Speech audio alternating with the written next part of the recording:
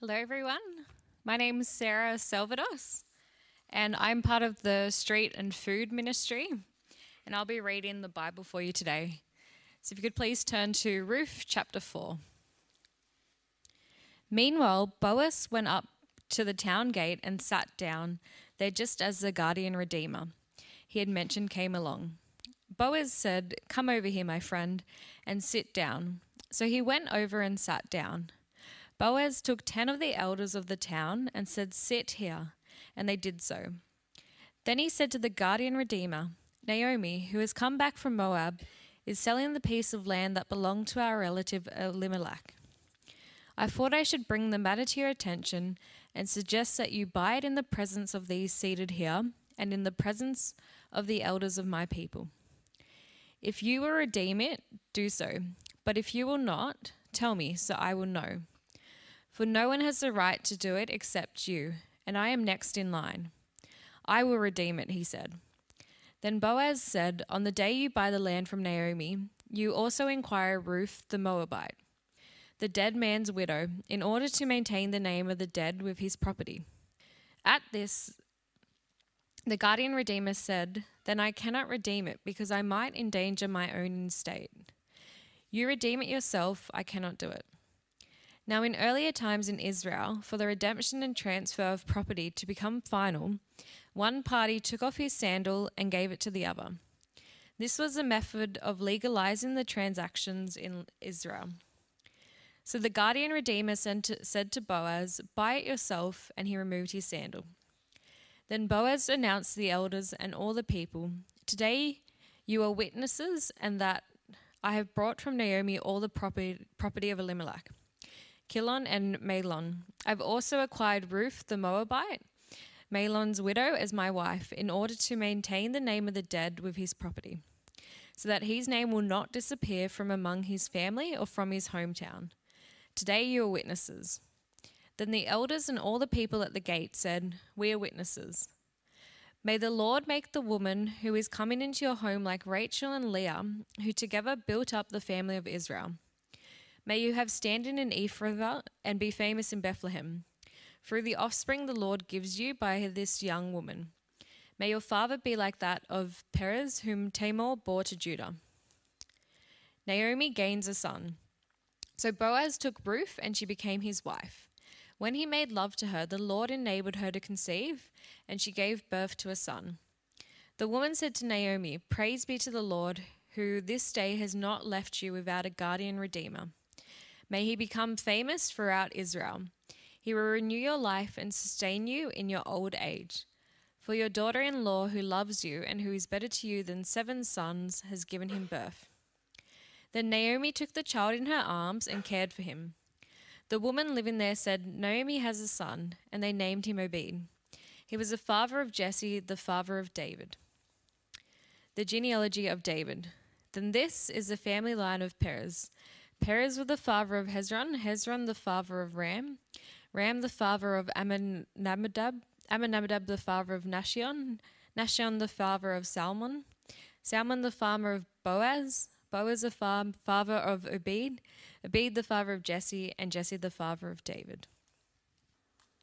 Well, good morning, everyone, and welcome. My name's James. I've got the joy of opening up God's Word today. I'm one of the pastors here.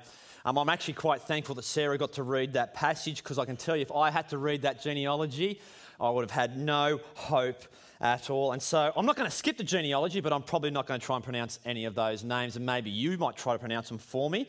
But thank you, Sarah, for reading that passage so well for us as we finish off our series in Ruth and start the Gospel of Luke next week. Let's pray and let's ask God to help us now as we come to our final chapter in the book of Ruth. Father God, we want to just recognise that you have given us your word, you've made yourself known to us, and you've given us this book, Ruth, a historical book that took place in time and history. It allows us to see a glimpse, and you reveal yourself to us through this story. And so, Father, this morning we ask that we will gain a greater glimpse of who you are, etch it on our hearts, and help us to delight more in what you've done for us. And so, Father, help us to hear what you have for us this morning, and we pray this in Jesus' name. Amen. Do you like redemption stories? I like redemption stories. Do you like stories where people who have gone through tragic circumstances or great disability and they come back from a terrible place? They come back with incredible conviction and character, with incredible ability at a great cost, and they go from a tragic circumstances and they redeem themselves and life turns out for the good. Whether it's a sports star or whether it's someone who climbs a mountain or someone who had all the odds stacked against them. Do you like stories of redemption like that? I like stories like that.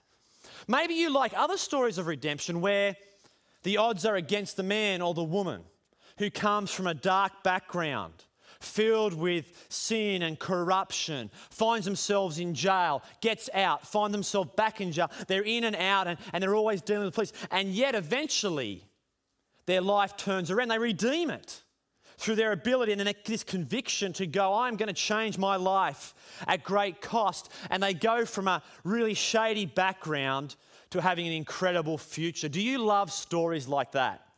I think they tug at our heartstrings. And there is one story that I don't mind. Now, you may not have seen this, and that's okay, but it's the movie series of Rocky. Have you ever watched Rocky? Rocky Balboa? I reckon it's one of the most incredible redemption stories. See, Rocky Balboa, who was Sylvester Stallone, Sylvester Stallone plays Rocky. Now, Rocky, his life is down and out. People have said he's a nobody going nowhere. He's working for loan sharks. He's an amateur boxer. Life is in a terrible situation and it's headed south. But really the Rocky movies, they trace the history of this amateur, no good, nowhere person, and he sort of redeems his situation. The ability, the character at a great cost. And by the end of the movie, it's Rocky wins. It's sort of a bit like that. Now, that's an incredible redemption story, but what's really ironic about this is that in real life, Sylvester Stallone, after Rocky V, this is how ironic it is he was ashamed at Rocky V. It was a terrible movie. No one liked it. It wasn't good. And so he felt so ashamed by it. It affected his ego. People were disappointed, including himself. The problem being, he wanted to redeem that situation. But the problem was directors and movie companies, they wanted nothing to do with Sylvester Stallone. But the ironicness is of true Rocky form, where Sylvester Stallone in real life, he actually eventually has the ability, the character, and he fights through this and he redeems it, and we get Rocky number 6. I don't know how to keep up with how many Rocky movies there are. But there is something about redemption stories that capture our hearts. It gets at our heartstrings of hearing how people have turned around their life. I love them. We love to see the broken healed. We love to see people there with their demons cast free. We love to hear those kind of stories. It taps deep within us. And I wonder, why does redemption stories tap something within us that stirs our hearts? Because I wonder if we too think, man, if I was in that desperate situation, I wonder if I too could redeem my position. Could I have the ability? Could I have the character, that determination? Would I be willing to pay the price if I found myself in that situation? But the reality is, I think in life, is most of the time we probably do find ourselves in that situation and we can't do anything about it. You might be here today and this is your third attempt at a business venture. The first 2 have collapsed, you've failed, and you want to redeem it by trying to prove to your friends that you can do it, and yet it just hasn't happened. We try to redeem all our situations. Maybe you're here today and there's a great chasm between you and your parents. Maybe there's shame. Maybe there's a broken relationship with a sister or a brother. And what do we try and do? We try and redeem it. We try and make up for the wrong that we have done. And so what do? We buy them takeaway. We take them on a holiday. We do a variety of things in our life trying to redeem what we have done. And I think in a sense that's why we love redemption stories. Would we have the ability, would we have the character, would we be able to pay the price of redeeming ourselves? And so we come to the book of Ruth, which I think is really a beautiful redemption story. We come to the chapter 4 of Ruth. See, the story of Ruth, I think, is really a redemption story because this word for redeem in the Hebrew, this gaal, it actually occurs 23 times throughout this book. It's weaved through it because it's a story of redemption. Redemption in darkness. And that's why I think the book of Ruth, it tugs at our heartstrings, it captures our imagination, because the book of Ruth is set against the dark backdrop of Israel's history. It's set against the days of the judges.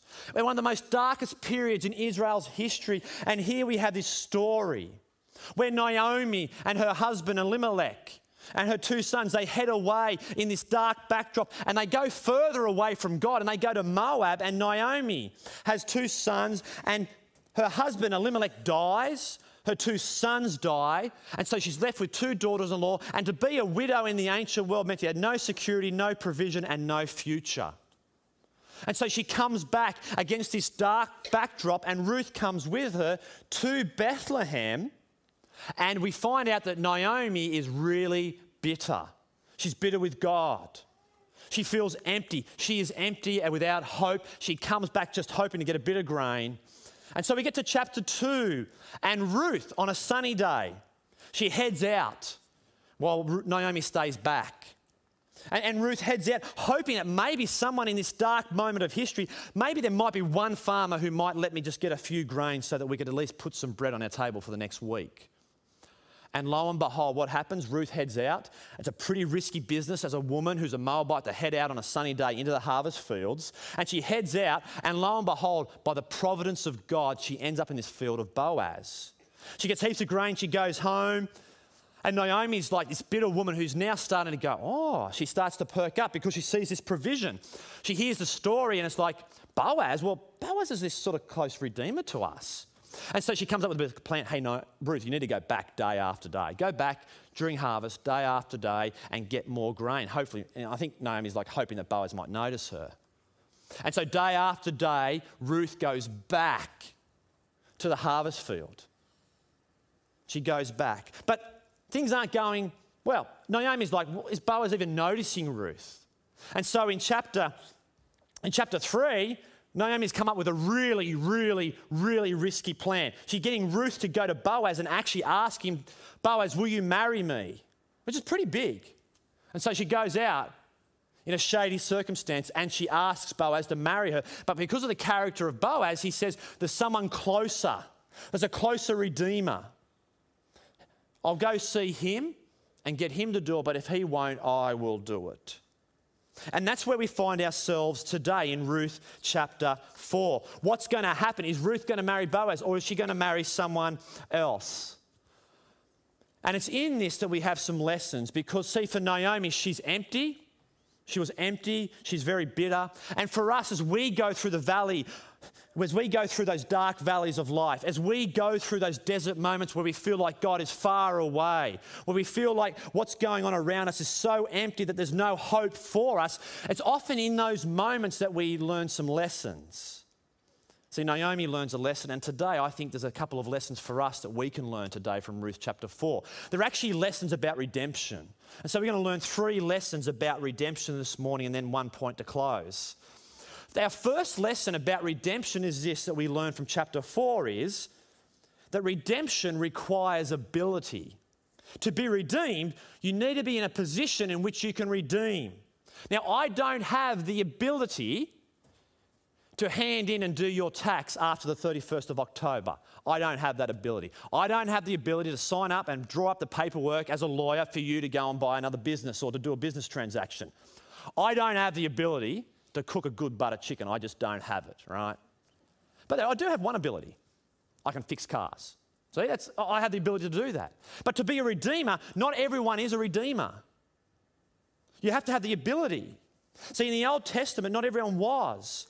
See, last week we learned a little bit about what a kinsman redeemer is. It's the brother of the husband who's died, and there's a widow. And so that brother's obligation, because he's the nearest one, is he's to either take her, but if he can't take her, the next brother is to take her and to redeem her and to give her kids so that the name of the husband who has died can carry on. Then when it comes to the property of land, well, it could be someone who's a close relative. So what does that tell us about redemption? It tells us that the closer you are, the greater the obligation to redeem. And what's the opposite? The further away you are, the less obligation there is to redeem. But Boaz is close, we know, but there's someone who's closer. Look at verse 1. There's someone who has the ability. Boaz and this other man has the ability. Verse 1 of chapter 4. Boaz went up to the town gate, sat down there just as, now here's the providence of God again, just as the guardian redeemer he had mentioned came along. And Boaz says to this man, come over here, my friend. Come over. Let's sit down. And so this man, he goes over and the 10 elders come over as well. Now, it's a bit bizarre for us to be thinking about why would you want to sit at a city gate? Because here in Sydney, I don't think we have a city gate. But if we do have a city gate, I'm sure someone will tell me after. But for us, it's hard to picture that about the city gate. But for us, when if we have any legal transaction, if we have any business dealings, if we have anything that we need done, well, it's either going to end up in a lawyer's office, on a boardroom table, or it could end up in the courtroom. That's where those things happen. But in Ruth's day, it all happened at the city gate. It was a place where legal transactions happened. It was a place where official business took place, and on it goes. And so Boaz has gone to the right place to get this legal transaction done.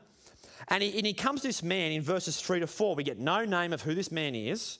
But in verses 3 to 4, Boaz basically says, hey, Elimelech's passed away. Naomi is the widow. The land needs to be redeemed. Can you do it? It's either you or it's either me. And this man, what does he say there at the end of verse 4? I will redeem the land. I will redeem it, he said.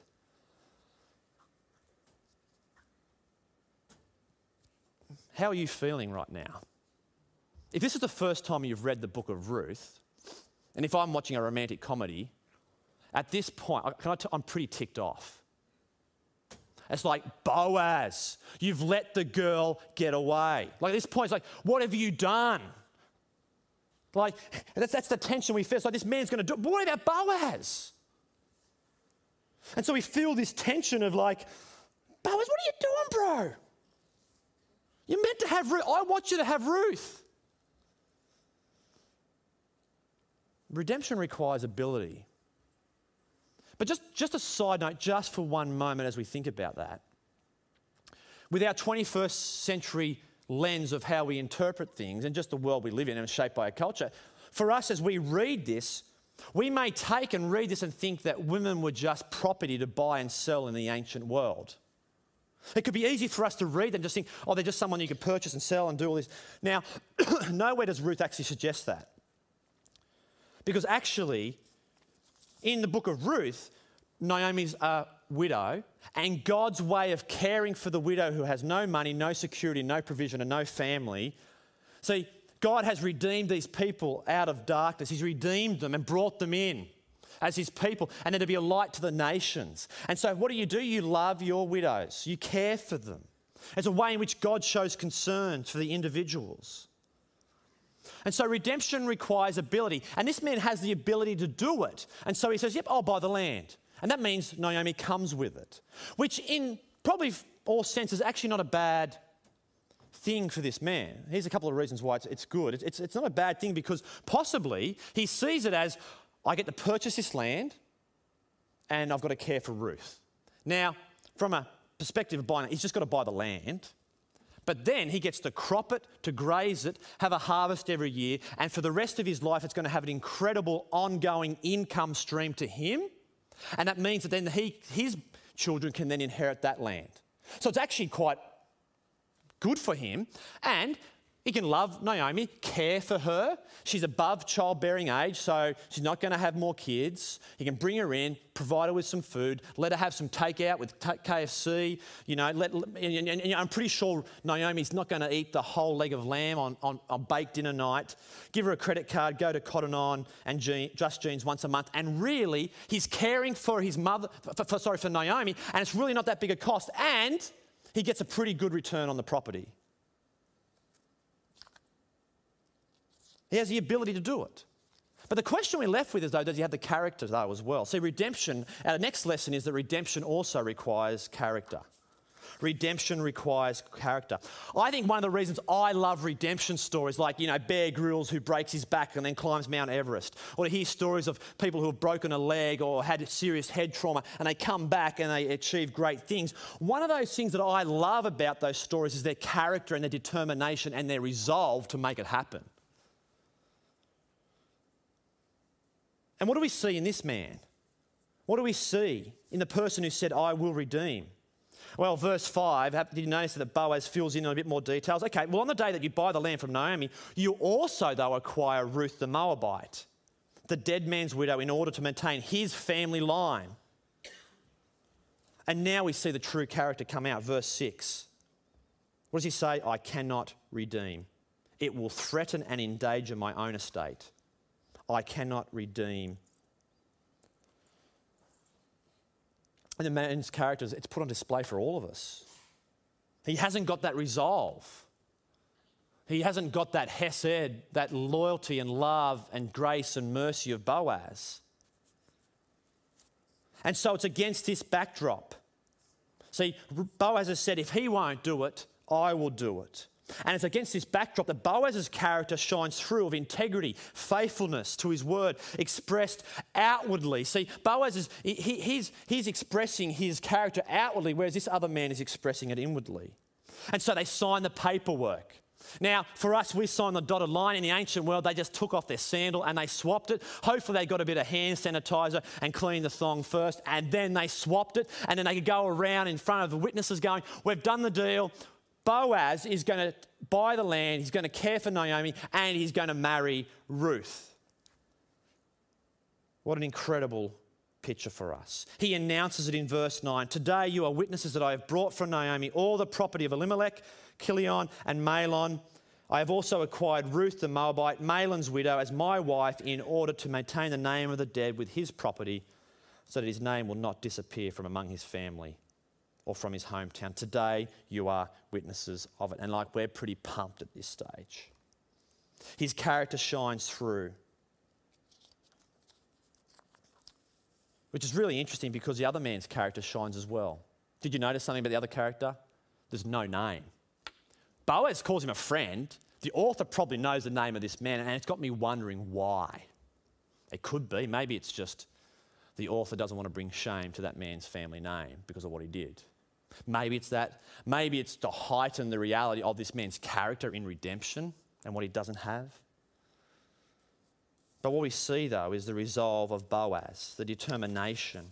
Because, see, redemption requires ability. That's one of the lessons we've learned. Another lesson about redemption is that it requires character, but finally it actually requires payment.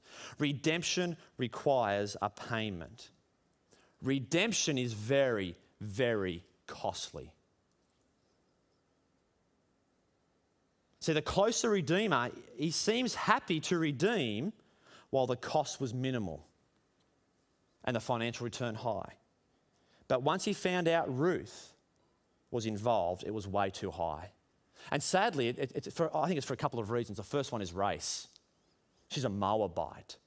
No way would I want a Moabite joining our family and the influence she will have. What will it do to my kids? What will it do to our family name? She'll endanger us. I don't want property going to a Moabite.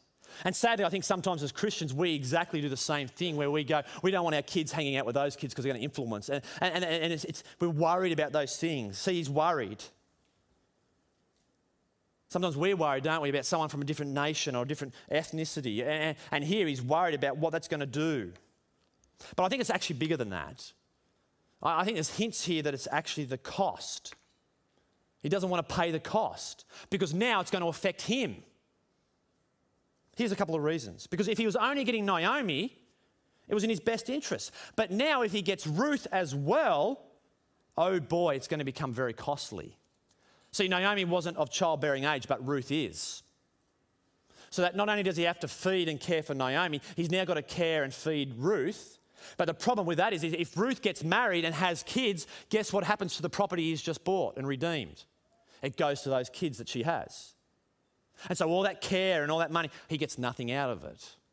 If she marries and has more kids, it's got to feed, he's going to have to feed them as well. And so he's, in a sense, I wonder, do we get a picture of someone who's self-absorbed and self-love, loves himself, that the cost is, it's just too high. But see, that's the difference with Boaz. See, Boaz is willing to act for the sake of the common good. He's outward at incredible cost. It's incredible cost. And so he purchases the land, he brings Naomi in, and he marries Ruth. Because, see, redemption requires a costly payment. Redemption requires a costly payment. And true redemption requires the payment in full. See, sometimes I think we mix up redemption and rescuing. Sometimes we go, oh, Jesus has rescued us, or we sort of like, he's just come and he's grabbed us and saved us, or God will save us and rescue us. Now, a few years ago, we were at the beach with a bunch of friends, and my friend was struggling to swim. He was out at the backwaters. He was drowning. He was rescued. He was rescued by the lifeguard, or one of us would have rescued him.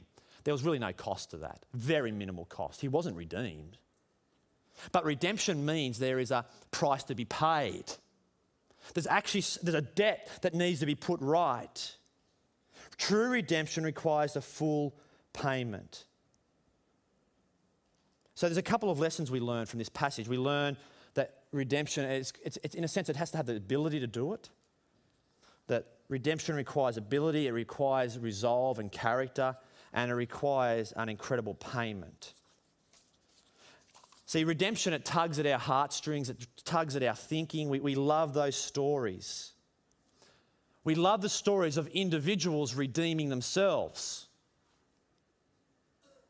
Think about your own situation right now. I wonder, are you trying to redeem? Are you trying to redeem your own circumstances? Are you trying to put things right? Are you trying to save face right now in this moment? And so we love stories of redemption, thinking, man, can I redeem my own situation right now? But here's the whole Bible of the story. See, the whole Bible is a story of redemption from front to back. But it's a very different story to our stories of redemption. It's a story of how God is redeeming a people for himself. It's a different story of redemption where the ones being redeemed are not the ones doing the redeeming. So this mini story of Ruth and Boaz is meant to lift our eyes to a much, much bigger story of how God is redeeming people for him. See, the words redeem mean to buy, to pay, to purchase. And we need this because the story of the Bible from Genesis chapter 3 is that we've been living in the dominion of darkness ever since. We can do nothing. Genesis 3, Genesis chapter 4, we have murder. Genesis chapter 6, everyone is evil. Genesis chapter 11 and 12, they try to do their own thing. Just go on and on and on. And even today, we still live in the same dominion of darkness. It's the same. Ever since then, we've been living against God. Not interested in God. Not even close to God. We're actually disconnected from God. And the Bible is a story about that redemption of how God will redeem people. Because see, the Bible is a story of a greater act of redemption. See, the Bible is a greater story. Did you notice the hints maybe in Ruth chapter 4? There's these little hints of a greater story. Have a look at verse 11 and to 22. There's a hint here of that.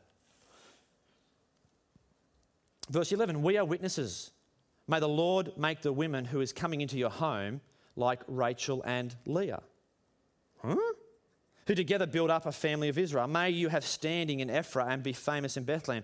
Through the offspring the Lord gives you by this young woman, may your family be like that of Perez, whom Tamar bore to Judah. Now, what's probably going on here?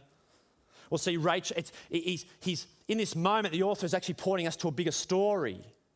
It's linking us in with the big story of God's act of redemption to bring someone who will save and redeem. See, Rachel and Leah, they are people who have been brought in from the outside of Israel. And they're praying, these people are praying, just like God who was faithful in bringing 12 sons, the 12 tribes of Judah, 12 tribes of Israel, may he do the same in some incredible way through Ruth. Look at the impact these 12 sons had. Then Tamar's mentioned, who was also a Canaanite woman who was outside the family of God, and it was through this Canaanite woman that God carries on the family line of Judah. See, they're saying, God, bless Ruth and Naomi. Bless Ruth, an outsider, with children to carry on the line. See, what they're asking is, it's pretty big. They're asking that Ruth may be pivotal in the history of Israel, which is really the history of God's redemption. They're praying that she'll be pivotal in that. And these prayers are answered. Verse 13. Boaz marries, they're probably a big celebration. Boaz marries Ruth. They consummate the marriage, and you notice that God enables Ruth to have a child. Now, when we hear about God enabling women to have children in the Bible, it actually makes us stop for a moment, because it means God's probably going to do something big. Sarah, Rachel, Hannah, Elizabeth, Mary in the New Testament. Something we need to stop and pay close attention now. And Ruth has a boy named Obed. And now the rest slips off the screen. But now we hear about the genealogy. And now the genealogy starts to make a little bit of sense. Because see, this story of this little love story of Ruth and Boaz is actually pointing to a much greater story of how God is working in the midst of one of the most darkest times in Israel's history to bring about redemption. See, he's providing the way for the greatest king in Israel to come. See, it tracks the genealogy to King David, who was Israel's probably greatest king. A king who would bring support, a king who would bring in, he would bring change. See, in verse 1 of chapter 1, as we realise it's the days of Judges, we are not meant to know, we don't see this coming, that there's a big story involved here. That the incredible grace of God, that God would show Israel, this is incredible grace. This is incredible grace that he would use a Moabite woman as the result of Amalek's rebellion and wickedness, who did not live up to his name as God is my king, who did not lead in a way he should have, and rather he went further and further away from God. And yet in God's incredible grace, he uses that path to bring about the great-great-great-great-grandchild of Ruth, who would be King David. A king who would solve the problems. Because see, the book of Ruth is a book about Naomi at the start being empty. She's absolutely empty, but by the end of the book, she is full. See, all along, she actually was full because God was there. See, it's a story for us in the midst of our lives as God's providential hand is at work in our life. See, he was at work there. They didn't see the dots being joined, but God is there actively at work in Naomi's and Ruth's life, because what he's doing is he's at work. They don't understand why they're empty. They don't understand what's going on, but God's actually using that to a bigger story. That bigger story is that King David would come. And so for us as well, we may be here empty, feeling like God is far away. We may feel like God is nowhere near us and that our life is empty and we feel very bitter with God. Well, like Ruth, the book of Ruth wants you to lift your eyes and to have hope and to actually see that God's at work. See, he is at work in King David. He's at work through Ruth to bring about King David. But ultimately, for us as well, I think we read it this side of Jesus. Because see, not only was the Judges a dark time in history, when Matthew chapter 1 came about. Go to Matthew chapter 1. In Matthew chapter 1, there's been 400 years of silence where they think, where is God in our situation? And the first thing we hear is, this is the genealogy of Jesus, the Messiah. Who wants to read a genealogy? Of Jesus the Christ, the son of David, the son of Abraham. And it goes through there in verse 3. We hear about Perez.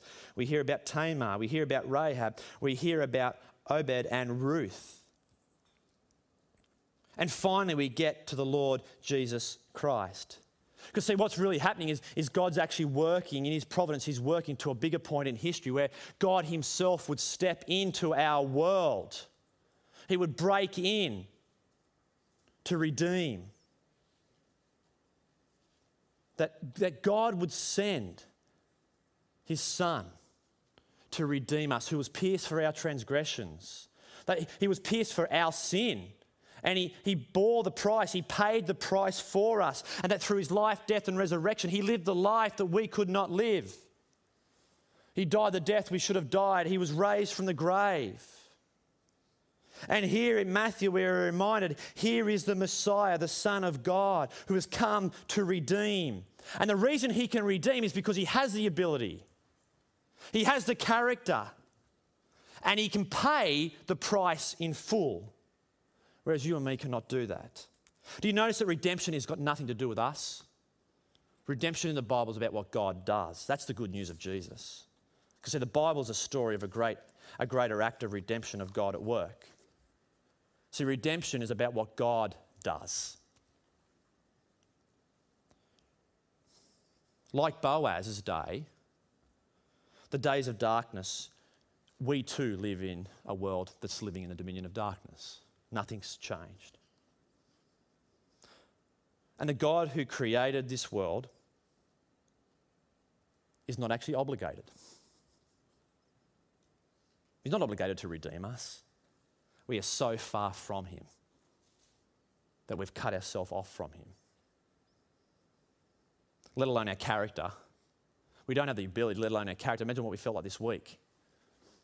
As you look back over the last 168 hours of the week, I wonder, how's your character been? Have there been moments, I've had moments like this no-name man where I've been self-absorbed and self-loving rather than outward looking. How many of you had the resolve to try and change habits this week or to redeem your situation, and in the end it falls through? There's been many moments this week in your life maybe where you've tried to put something right with someone through actions or through moral behaviour, and then you do it, but then next week it falls and it fails. It's because of the world that we live in. We're sinful people. But even more than that, we once lived in the dominion of darkness. So we can't purchase our redemption. We can't pay the price in full.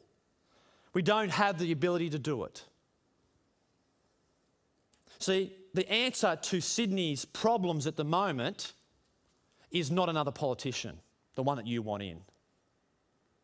The answer to things last night is not better moral behaviour, because it's not going to redeem. There's only one who can redeem you from the dominion of darkness and bring you into the kingdom of his Son. There's only one. See, moral behaviour will not in the end save you. It will not redeem you. No matter how good you become, no matter how much you try, you will always fail, and you've got such a big debt to pay that you can't wipe it clean. But one can, who has the ability, who has the character, and who will pay the price. See, 1 Peter says, we can't purchase our salvation. For you know that you were not purchased with perishable things such as silver and gold, and you weren't purchased from your empty way of life was handed down to every person from history. But you can't purchase why? Because it's perishable. Gold can't purchase you because it's perishable. And what are we? We're perishable as well. We can't perish. We can't fix our life because we are also perishable beings. We are like that. We're going to die. We can't do it. No matter how much gold, no matter how much silver we have, no matter how morally upright we are, we can never do it. You're never in a place to be your own redeemer between you and God. But there is one who can. 1 Peter gives us that answer. But you have been redeemed and purchased by the blood of Christ. You've been purchased by the blood of Christ. Revelation chapter 5 verse 9 says, Jesus, you are worthy to take the scrolls and to open the seals. Why? Because you were slain. And with your blood you purchased for God persons from every tribe and language and people and nation. Do you see that we've been purchased by the blood of Christ? He paid the debt. As Jesus was on the cross, as he was crucified, as God turned his back, the Father turned his back from him, as the nails went through his hands, as he bled, all of that he went through was to pay for your sin. He paid it all in full. Every single bit of it, everything you've already done and everything that you're going to do for the rest of your life. He has paid it in full so that you could be redeemed. See, that's the good news. Morals is bad news because there's only one who has fully lived the righteous life, and that's Jesus. The gospel is good news about what God has done through his Son, Jesus Christ, that whilst we were still sinners, whilst we were still the enemies of God, Christ died for us. See, redemption is a story about what God does. For us to see our need of redemption today, for us to see our need for that redemption, for us to see the greater redemption story, you need to see three things. You need to see your own pride. You need to see and recognise your own pride. You need to recognise your own inability, and you need to recognise that you just can't pay for it.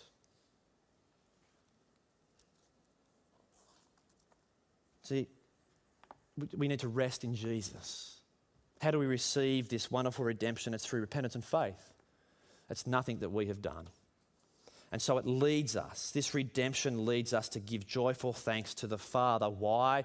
Because the Father's qualified you to share in the inheritance, who's brought you out of darkness and brought you into the kingdom of his Son, whom he loves, whom has purchased our redemption, who's got us the forgiveness of sins. See, redemption is actually all about what God has done for us. It's what he's done for us. Redemption is about his ability, his character, and that he has paid the price. May we not forget that, church, and may we overflow with great joy and thankfulness in our hearts because of what Christ has done for us today. And it really leaves us with one option, isn't it? On a day when we think about mission, it leads us to understand that we need to take this good news to a world that's without hope. And we have the hope of a gospel message of Christ, who can take you from the dominion of darkness and bring you into the kingdom of him. Let's pray.